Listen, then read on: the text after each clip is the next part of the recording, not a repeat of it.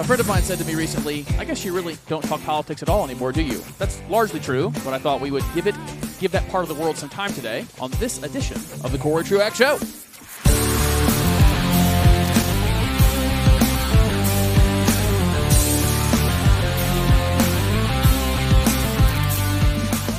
I think what happened to me over the years is I'm very practical, and the thing that I do, talk for the purpose of both entertainment. I hope you're entertained when you tune in, but also to inform in a meaningful way. Like inform on things that matter, that will actually have some impact on either your life or the world around you. And I started to get very skeptical about anything good coming from governments, that there weren't solutions there, or that what solutions were there were so minute, and that real solutions, real life change happens in your house. I still believe that, but politics is what brought me to the show, right? It's what brought me to microphones, and it's a part of life that is important, sort of. It's certainly made more important than it is in many of our imaginations because of news sources. I think it's partly just because it's content. We want to consume something, and for like guys my age, if you were going to consume video games versus news, it feels more adult, more important if you're a news junkie.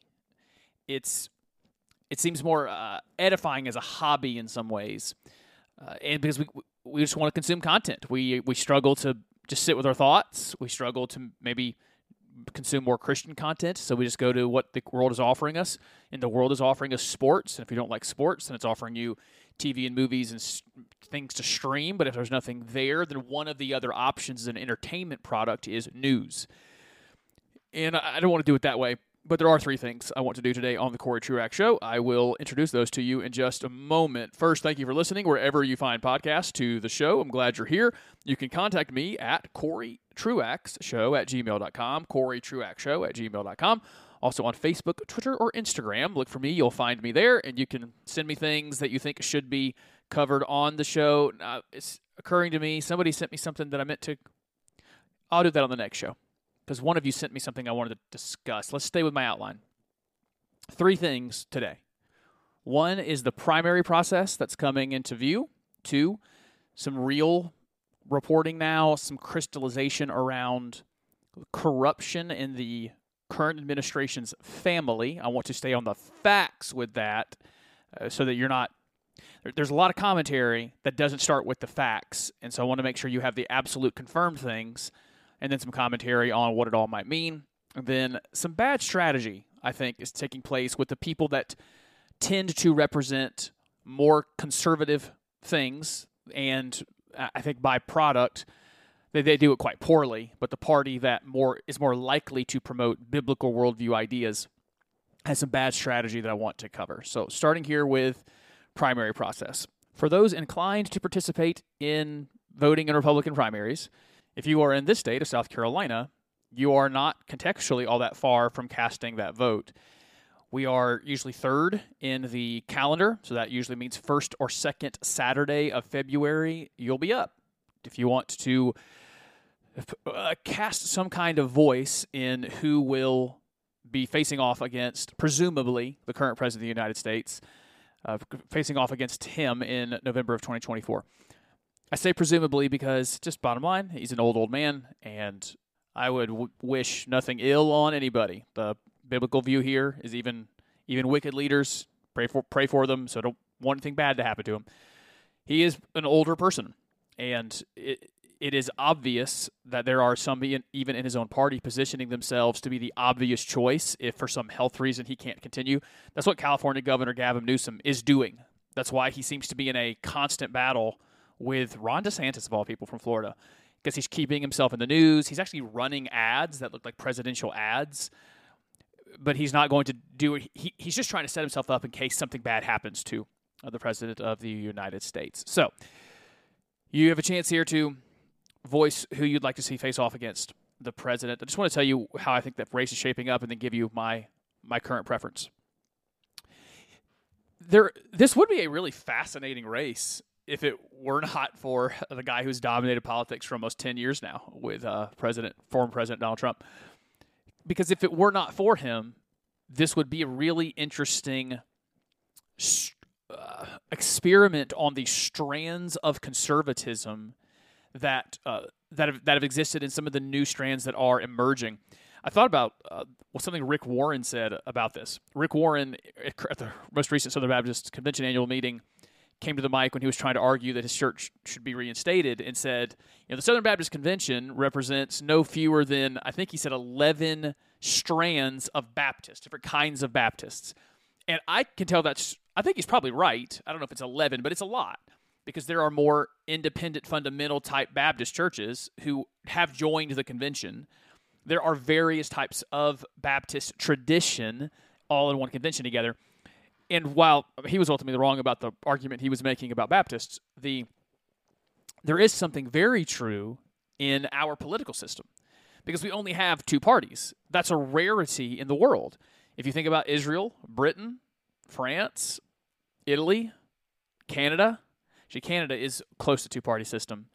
And even in some of those I mentioned, there are two dominant parties, but from time to time, a third party actually does win some elections. And what those two major parties do, and let's say a Britain, Labour and what are they called? The Labour Party and then the other party. I think they actually might just call it the Conservative Party. They have to cobble together coalitions of 6 and 7 and 8 smaller parties to get majorities to their parliament. And so those systems just say out loud, they recognize all of the different substrata that ultimately make up a majority governing coalition. Here we just have the two parties, and we're less good at recognizing all the little substrata that make up that party. So in this race, it would be interesting to see let's call it the TradCon, traditional conservative, more Reagan-esque.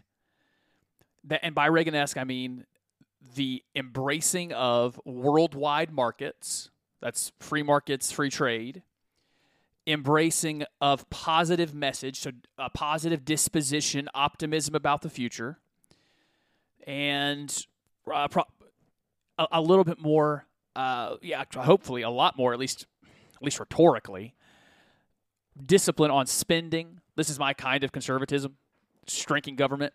It would be interesting to see that ideology, which right now is primarily being represented by, I would say, a Tim Scott and Nikki Haley, which is I think it's super cool that we have two South Carolina folks running, and for all of the claims of racism in the South, I mean, these are two people that South Carolina catapulted onto the political scene, are immensely popular in this state, and that's crazy for a state that's apparently super racist and doesn't like women. They are the Reagan-esque types, very TradCon, but to see them debate against or have the conversation publicly with, let's go with a Ron DeSantis, who more represents, I call it a muscular conservatism that is very comfortable with using government to get what it wants and to do things they think are virtuous and often are correct. There's even, I can't remember who is running, I think DeSantis has signed on to this, but like Marco Rubio and Mitt Romney have senators from Florida and Utah, respectively, have a plan that would cost a lot of money. That would both give, it would be child care, paid for in a lot of ways, and it's just a giant tax credit if you have kids. Because both of these guys, one's a Roman Catholic, one is a Mormon, recognizing we have a major problem. We're not having kids. Actually, the New York Times reported this week that our average age is older than it's ever been. The average American is almost 40 now. 50 years ago, the average American was I think in their 20s still. We're running out of people, and if we're not going to import a bunch, we need kids. And I think Marco Rubio and Mitt Romney look at not having kids and go, all right, well, people are in part not having kids because they can't afford kids because childcare is insanely expensive. Most people are making the choice to have a lifestyle that they need two incomes to support that lifestyle. And we want people to have more kids, so let's redistribute some wealth and have a child tax credit that's very large. That's something that a old school conservatism would have never suggested. That government has that kind of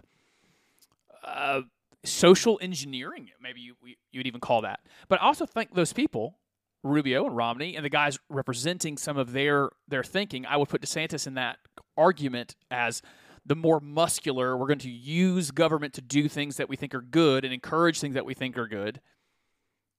I would largely argue against them in the past, but I think they have some value because I even recognize 2023 is not 2003. The world has changed. That doesn't change what's right and wrong, but it does.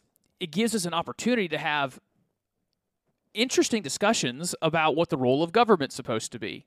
And if it has any kind of role, and even then in Christian circles, having concessions, recognizing, no, a government shouldn't. No, government should not do the following. Let's say, try to incentivize you into having children by having large child tax credits.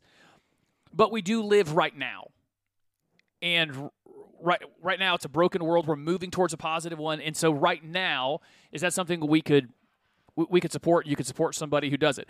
I remember talking about this back in 2000, I think it would have been 18, 19, when Andrew Yang was running for president. He was a congressman from from New York or California, I can't remember. And he introduced the idea of what was that called? Universal basic income. Just sending everybody government money every month, but it was eliminating everything else. So there is no Section 8 housing, there is no WIC, there is no SNAP benefits, or there are no SNAP benefits. Social Security, Medicare, Medicaid, I think all of them went away. There is just one big lump sum payment. And I remember wrestling at the time with this reality. Is that a biblical worldview thing to do? No. We wouldn't have government playing that kind of role. I mean, government doing that means it is overstepping its realms of authority. It's now into the household playing provider. It is now in the, I don't know if it goes into the church that way, but I mean, ultimately you're going to have to get taxed more to do that, and you're going to take money out of the hands of Christians to maybe do church-related things. That's a little bit of a stretch of an argument. I recognize that. My point there being, here was an idea, replace your current welfare state with a different welfare state. And so for the believer, you sit here and go, should there be a welfare state from the government? No, that's not a government's role. There's some possibility that the government would do as an instrument for what the reformers called the deserving poor, widows and orphans, or the indigent, those who genuinely can't help themselves, certainly not our welfare system. But so now I'm being asked as a Christian, you're going to have a welfare system. You're going to live in a country that has one. Which one do you want? Which one's the better one? And so similar conversation I would love to have in these primaries with you got the government you've got. It does social engineering. It does a bunch of stuff it's not supposed to do. And while you're on the 200, 300-year project of seeing a more biblical world, what can you accept? What can you support along the way? So those are the things I would love to have in this process. But we will largely not have them. There's the gorilla in the room. I mean, it's almost comical. I think I've gotten to that place because I used to be so angry about it. Now it's comical to me how much Donald Trump dominates everything. It's a funny reality. Let me go ahead and just give you my preferences, as if they matter. My preference has grown to be in this primary process Tim Scott from this state. If you go listen to him, just go listen to an hour of him, find some YouTube, you'll find, hey, he kind of sounds like Corey. Or more likely, I probably sound like him. He's obviously the senator from South Carolina, and I'm a nobody. But that general disposition is awesome to me. He's just positive guy. And he radiates positivity. He radiates optimism that we can go in the right direction. We might be going in the wrong direction right now, but we can turn it around. Like he has this aura that's not battle ready. His attitude isn't let's go to war with our enemies. His attitude is let's go make a better world. Whereas some of the others, their attitude is battle. I'd even put a little bit Nikki Haley into that category. Vivek Ramaswamy can get there, although I find him to be, he's interesting. He's only a little older than me. I think he's a year older than I am. Guy's running for president. He's interesting because he comes up with the most unique ideas. He's just the idea candidacy. And so he will be like my number 2, just because he seems to have more positive disposition. He's just like hey, here's new ideas that no one's ever heard before. It's not the same general script that you give.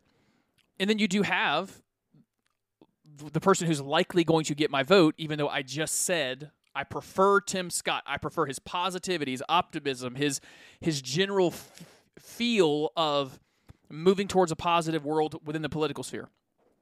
You got the DeSantis's.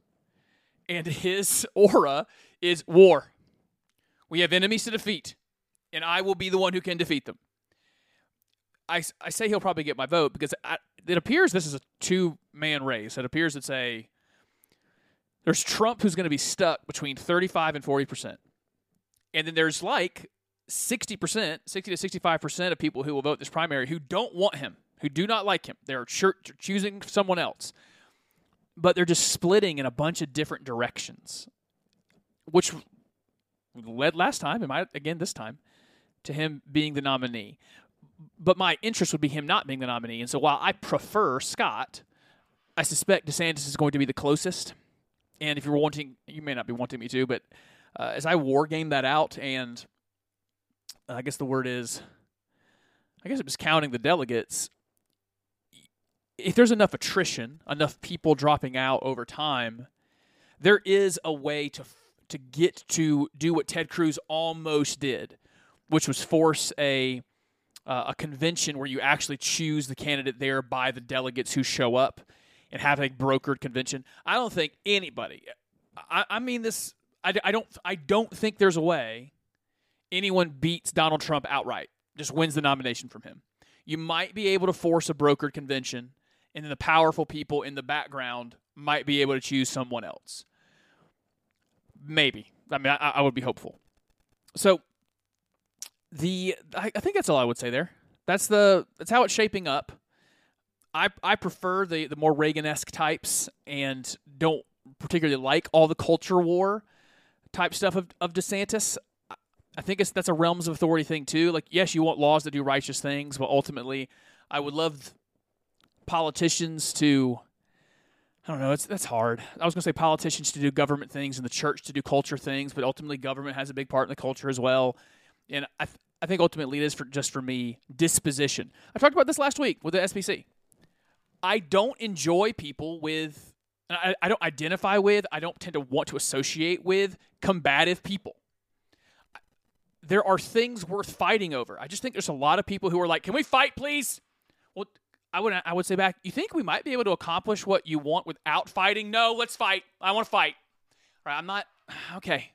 Those people, this is a strong word. I tend to be repulsed. I have a instinct, oh, that person's combative. That person's angry. That person talks in tones and uses words that are naturally antagonistic. And I live on a plane where I want to convince somebody of something. And I just know I'm never going to antagonize someone into changing their mind. It's not how it works. It's already very hard for anyone to change their mind on anything. Treating someone like an enemy along the way usually doesn't work. All right, so that was story 1. 2. And these numbers 2 and 3 are connected. 1 is this story that is developing and breaking regarding the President of the United States, Joe Biden, and his son Hunter is intriguing. I haven't been intrigued by many political stories for a long time.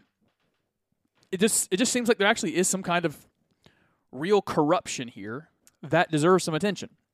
Now, I also want to sound different than everybody else that does this. So this will upset some of you. But I do want to humanize the people we're talking about. I mean, ultimately, yes, the President of the United States pursues evil things. That is what he's done. He's done it his entire life. And lest he repent, he will stand before God for what he has done, what he has supported. The things that he has done, he will be punished for forever.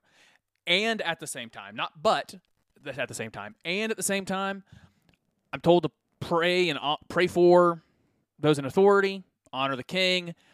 And if early Christians could honor Nero however they did it, I could talk about the President of the United States without having to be denigrating.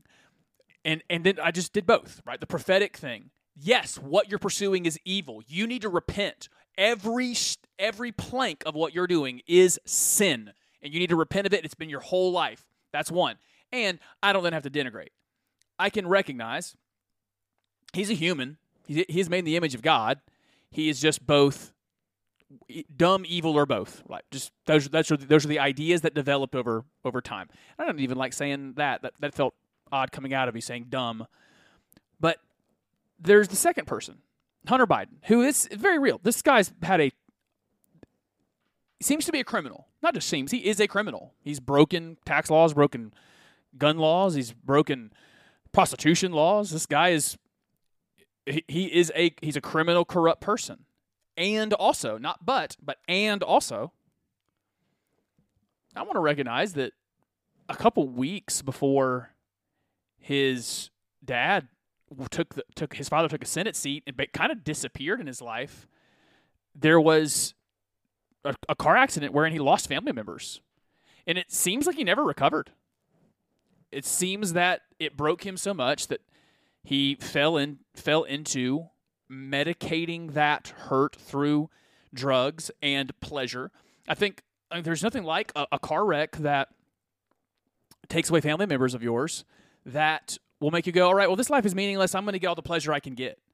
You know, I'm preparing for a sermon series in the book of Hebrews, and one of the really compelling lines that I must have read 100 times in my life, and it never hit me, talks about how Jesus, through suffering, conquers death, through death conquers death, so that we may not have a lifelong slavery to death. That's a compelling phrase, lifelong slavery. That if we actually dwell on it and think about it, we can become obsessed over it. And humanity has done that. Two philosophical groups formed around it. One group was, death is so overwhelming, it makes everything meaningless. It doesn't matter what we do here.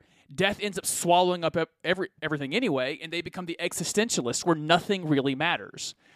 And then there were I'm forgetting the name of the philosophical system right now, but they end up being the eat, drink, and be merry for tomorrow we die, so I want to get every experience I can get. I want every pleasure I can possibly amass myself because death is coming and life is all I got, so I better amass pleasures. The hedonists, that's it, the hedonists. And so, Hunter Biden took the hedonist route. He saw death, and he's been in a lifelong slavery to death. And what he's been slave to then are his passions and pleasures. And he has pursued them ruthlessly.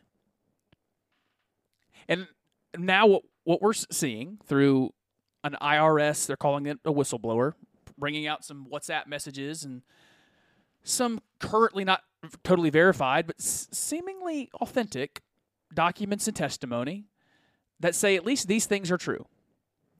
Hunter Biden broke a lot of tax laws. He called on a tax form I think $50,000 membership to what is ultimately a sex club. He called it a golf membership and tried to expense it, saying it would be used for business dealings. You play golf, with your business partner, so you can expense that, but it was ultimately it was tax fraud. He would fly prostitutes to him and call it a business expense. He would lie. That's tax fraud. As you pay your taxes, he was trying to avoid paying taxes, and he broke the law. Prostitution itself, he's breaking the law.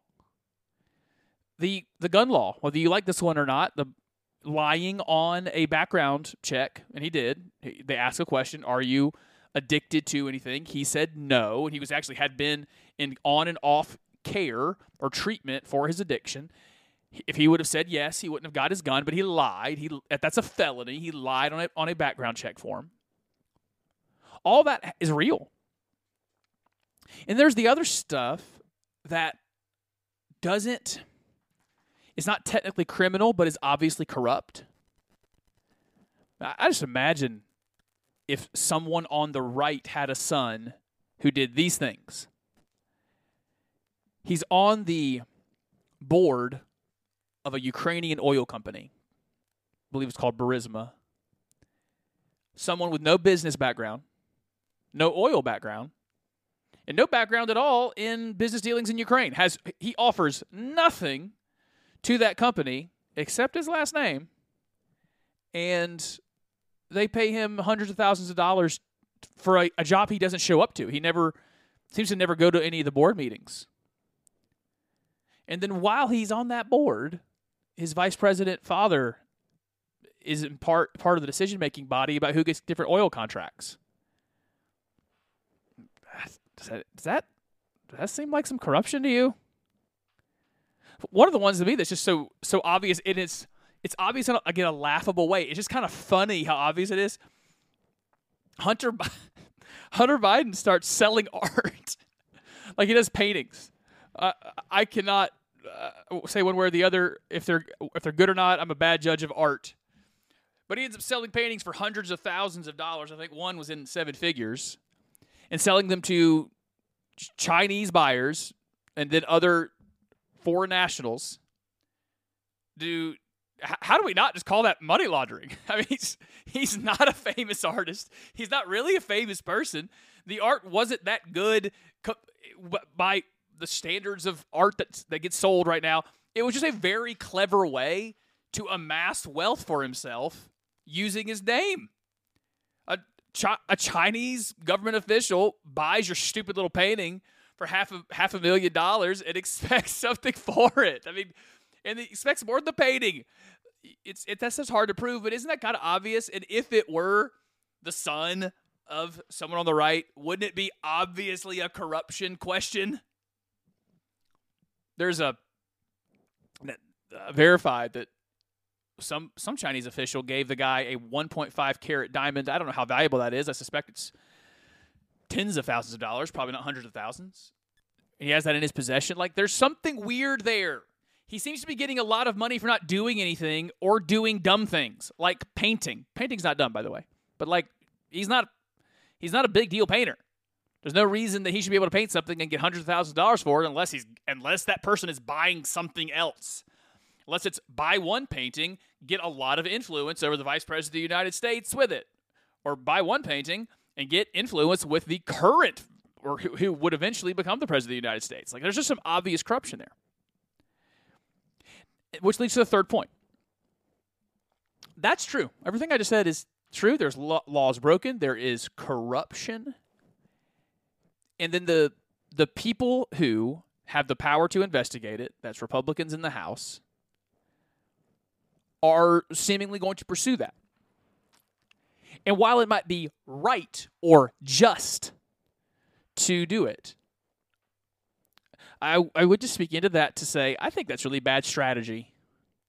If ultimately political parties have the job of winning elections, I think it is actually quite bad strategy. People who are particularly partisan or are really into politics, which is about 20% of the country, I guess, maybe 25%. They would care about that. And you can get your base fired up with those kinds of investigations. You can raise a lot of money off of it. But while 20 or 25% of the country really cares about politics, there is about 60 to 65% of the, well, now it's, last election it was about 70%. Let's call it between 60 and 70% of the country will vote. So there's a big chunk there that seem to think, according to the data, that, yeah, there is corruption here, but, man, stuff is really expensive, and the big cities in my state seem uninhabitable because of how expensive things are there and because of the crime problem they're having there, and I'm getting really worried about the quality of the education in my school.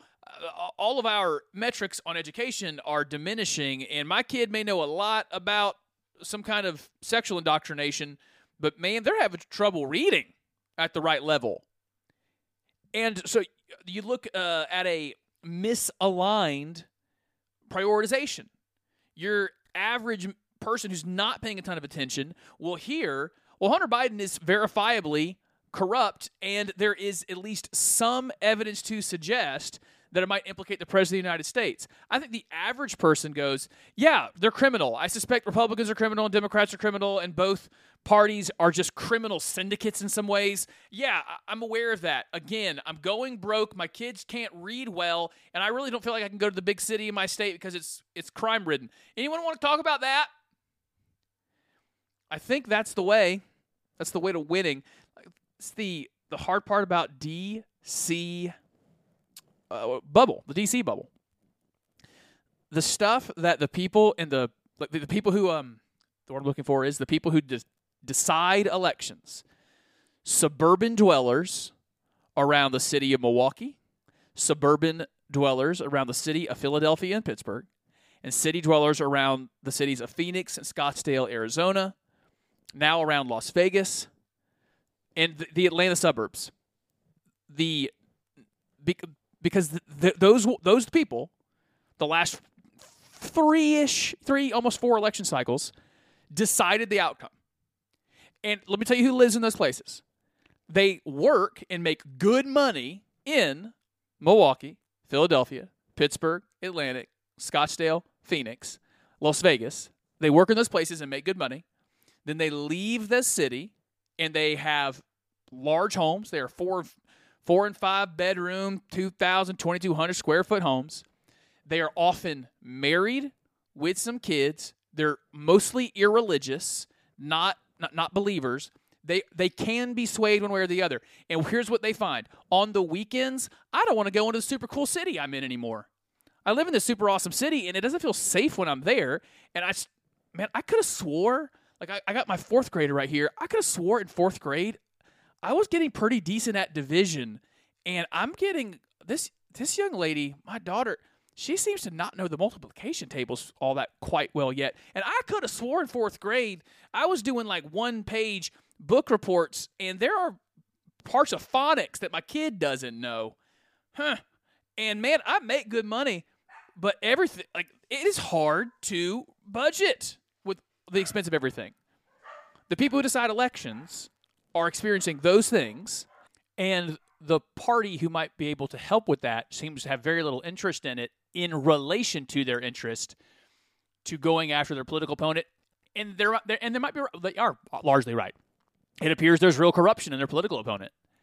I just think it miscalibrates people's priorities and experiences to what their priorities are, and that's not a way to win. So usually a way to lose. All right, I put on the old politics hat.